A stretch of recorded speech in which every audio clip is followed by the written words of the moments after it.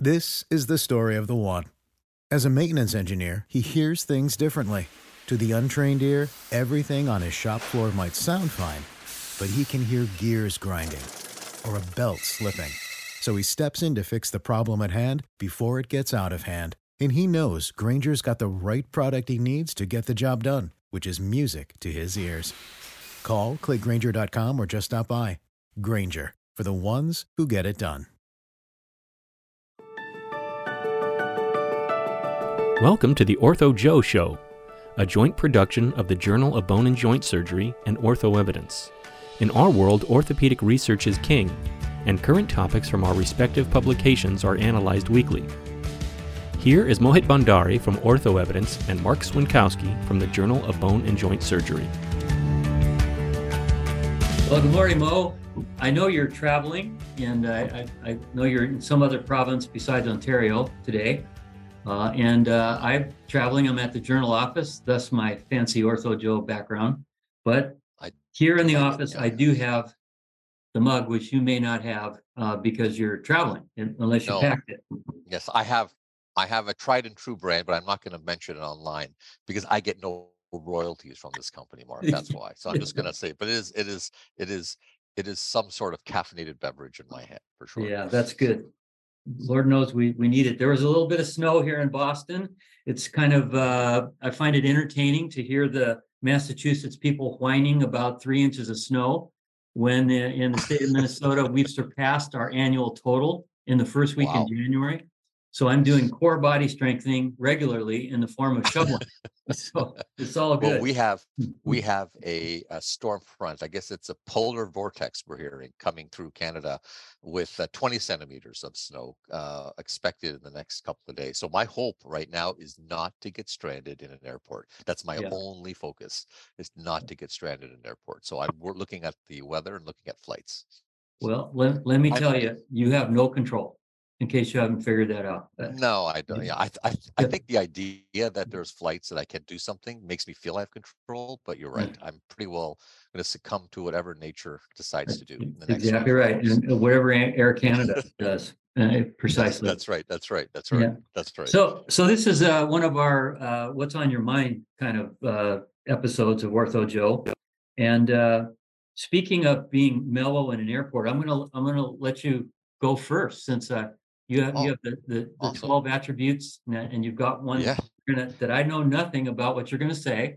Let's just be clear to the audience that this will be a complete surprise to me. So go ahead. So every year, kind of at the beginning of the year, Ortho Evidence, we put out an insight, which is really last year was the 12 habits towards excellence, and we covered a whole bunch of habits and things that you would, I'm sure, endorse, like schedule time.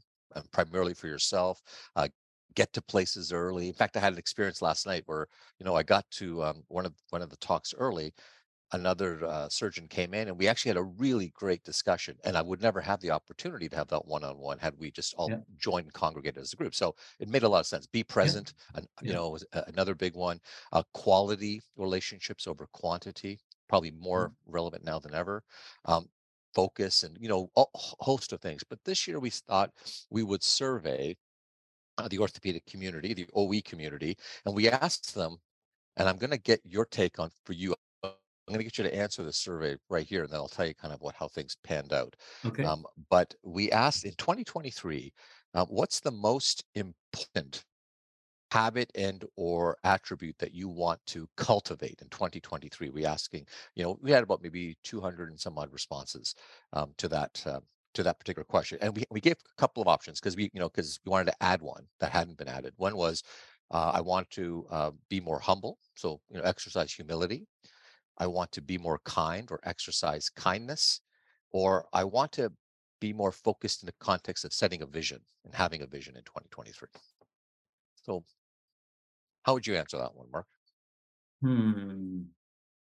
I guess that, and I'm not sure what the format of the survey is, whether you allow kind of modification, but it's not quite kindness. It's being more cognizant of everybody on the team, from the people that room the patient to the people that are taking the images, etc. and getting connected more with all the members on the team rather than just a few select. So I think that's kind of kindness, right? Well, yeah, I will tell you that you and 55% of our orthopedic community felt exactly the same. It was the most, I guess, common hope or an attribute that I think in 2023 we're trying to develop, and actually gets to a really it's a bit of a statement, isn't it, about what's happening and how we're all feeling, and how I think the very fundamental point of be kind. And some of the contents we got back was being kind to others is one thing, but we also have to be kind to ourselves in the context of making sure that you do all the other 12 habits. Make sure you take time for yourself, and make sure, in a world right now, especially in social media, for a generation of individuals growing up only in social media, the internet's a weird and wonderful place. Here we are chatting about it, and you and I, Mhm. when we first met, I wouldn't have believed that we'd be spending a lot of our time you know communicating through a podcast format. Right. But the truth of the matter is, I think we're seeing tons of issues around perceptions that everyone's life is better than mine, and just because of the way algorithms seem to work on social media. And I think it's a pervasive, it was a dominant win. Interesting, being having humility, smaller number of folks, even setting a vision, smaller number of folks. But yeah, so we added kindness this year, and so to our community, we are urging that we take time and exactly the kind of things that you talk about, Mark, which is, taking those moments, being present. I think it means something unique to each and every one of us. Yeah. But we're not alone. So yeah, absolutely, kindness was the word. Yeah. And, we don't have an indefinite time here on this earth, or an indefinite time in the positions we enjoy either. So it's kind of make the most of it.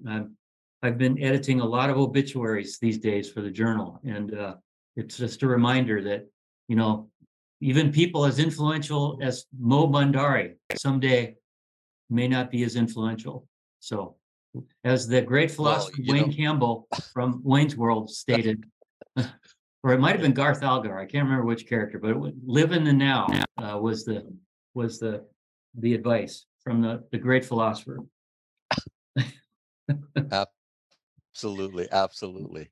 Yeah, for me, I mean, there's so many lines from Wayne's World, but I won't digress and waste everyone's time hearing about Wayne's World stuff. But anyways, no, I think it's a fundamental thing. I mean, I think most of us at some point get to a point, right, you s- where you stop planning for the future and you start planning for the day. And I think a lot of folks now are saying, if you take care of your day, future will take care of itself. But I think sometimes, I'm in that exact mindset where I've seen Yeah, so many of some of my mentors, some of the individuals who are, the more senior surgeons when I was training, they would always talk about, well, when I retire, the yeah, R word, I'm yeah, going to go on and, and live the life that I was thinking, why not just try to live it now? I always yeah, have that thing, but, it was never, well, it's about then. And then you can't predict what's going to happen in the future, as you know. right. So really, it's about trying to develop these habits and maybe add kindness to it, right? So, Yeah, and it's that's a good good. reminder every year to start thinking about, and hopefully we can, stay grounded in that. Wonderful message. And I think your issue of prioritization speaks to how you're putting all this effort in becoming a single digit handicapper in golf, which I commend your efforts in that regard. I could, You're I will tell, close. I can well, I tell will, the audience that. Hmm. well, I will tell you right now that the more I try to get better, the worse my score gets. And so it's almost like it's all up here in the noggin. I've got to figure out a way to just relax, It's right? like That's it. Yogi Berra said, half of this game is 3/4 mental. So just don't ever forget that. All right. So that's the news from OE and the news from JBJS. And I've selected a manuscript from the January 18th issue, which I think is a real important step forward. Hope I can. It's on the treatment of metacarpal shaft fractures. And my reason for bringing this up to the audience is I think this is a wonderful start in what I hope would be a series of investigations on common hand injuries. I think this is an area where we could use better evidence. And there's lots of personal opinions, some implants, surgical approaches, postoperative care, et cetera, for hand injuries, which are very, very common. And this is an example. So the metacarpal fractures are relatively common. In the background section of this abstract, 31% of all hand fractures, metacarpal fractures, of course, most would be metacarpal neck, mostly the small finger metacarpal. But so they randomized a small cohort of patients of 42 to non-surgical and surgical care, followed them for 1 year. They used grip strength as a outcome, and then also measured radiographically shortening and measured complications. And they conclude in this single center trial that when treated with unrestricted mobilization, patients with a single displaced spiral and or oblique finger metacarpal shaft fracture have outcomes comparable to those treated surgically despite shortening. And they also did some costs, and costs are substantially higher for surgical treatment, and sick leave is significantly higher in the operative group. So small trial, and I know I had you look at this, and maybe I could get you to comment on the issue of small trials and how this could be done perhaps in a multi-center format. Yeah, I think the first thing I would say is that I did do a quick search as well on ortho evidence to see, just what is our body of hand literature, and it is really small. Yeah. And in terms of the high quality work, which would be the randomized trial clinical data, we see lots of stuff on the rehab side, but in the surgical domain, we're not seeing a lot of trials, and the trials are often operative A versus operative B, for example. Yeah. But And that being most said, often distal radius I or think the carpal first thing I'd tunnel. always say is you always congratulate, you congratulate. Yeah, yeah. Yeah.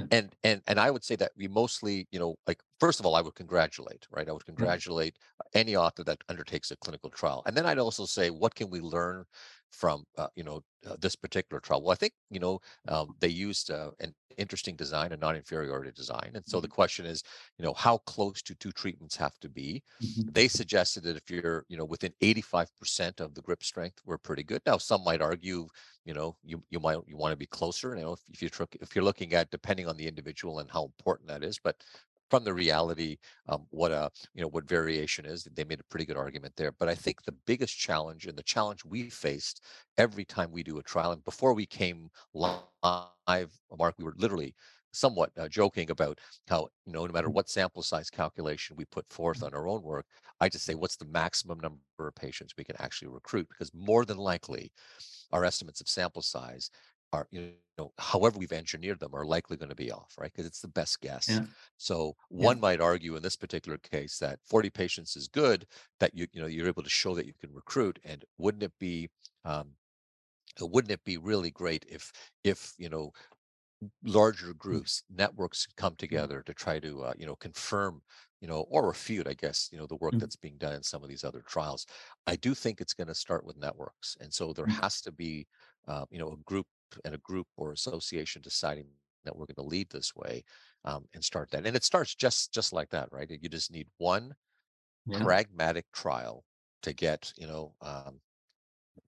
enough people behind it to move it forward. And we've seen that happen, as you know, in trauma. We've certainly seen that happen in oncology. We've seen that happening, in total joint replacement and sports. We're starting to see it in a whole bunch of areas. And I mean, I would hope, and I'm sure there are groups, really, successful groups in hand surgery also doing this work. But hand surgeons per se uniting to do, important studies, I think will be really important for the future. Couldn't agree more. And that's one of the reasons why I wanted to talk about this, to encourage that community to do more multi-center trials, and form these groups, and really get us some higher level of evidence we can use to make treatment decisions for these very common injuries. So Mo, I want to thank you for reviewing that manuscript, and for going back to the 13th element of importance from OE, and for mindfulness in your planning. But I've seen your postings on hacking through the ice and getting into ice water. for 5 minutes. And that one, I just have to be really honest with you and our audience that I'm hesitant. I'm really hesitant to follow your lead. So But you know what? You know what you got to do is you have to go down the wormhole that is Wim Hof on YouTube, and then you yeah, will see yeah, just how I'm it aware. goes from that sounds crazy to within 5 minutes I've got a pickaxe and thinking I'm doing this, right? And then you're in the water thinking, hey, has it been like a minute? And it's been literally 10 seconds. It's been literally 10 seconds. But anyways. Well, I'm going to have to work up the courage. I'm I'll think sure that about it. there have to be. In fact, we should get. There's got to be folks who are listening who are using, cold water ice Yeah. bath treatment. I'm There's sure gotta of be. it. Yeah, I'm yeah. sure of it. But Right, in right. your video, the ice you're hacking through was like Yeah. inches. It's feet Oh no, it's where I live. yeah, yeah, So, yes, yeah. Right. It's significant. I mean, part of that is just distracting me from being in the water. Like, because if you're sitting in the water, it's cold. It's really cold, and I don't have the mental fortitude to stay too long. But anyways, all right. it's all good. Good. It's all good. Well, go have a dip when you get home and finish your cup of Joe. I will. Great I will. chatting as You too. always. Right. Take care, Mo. Nice talking. Bye. Bye-bye.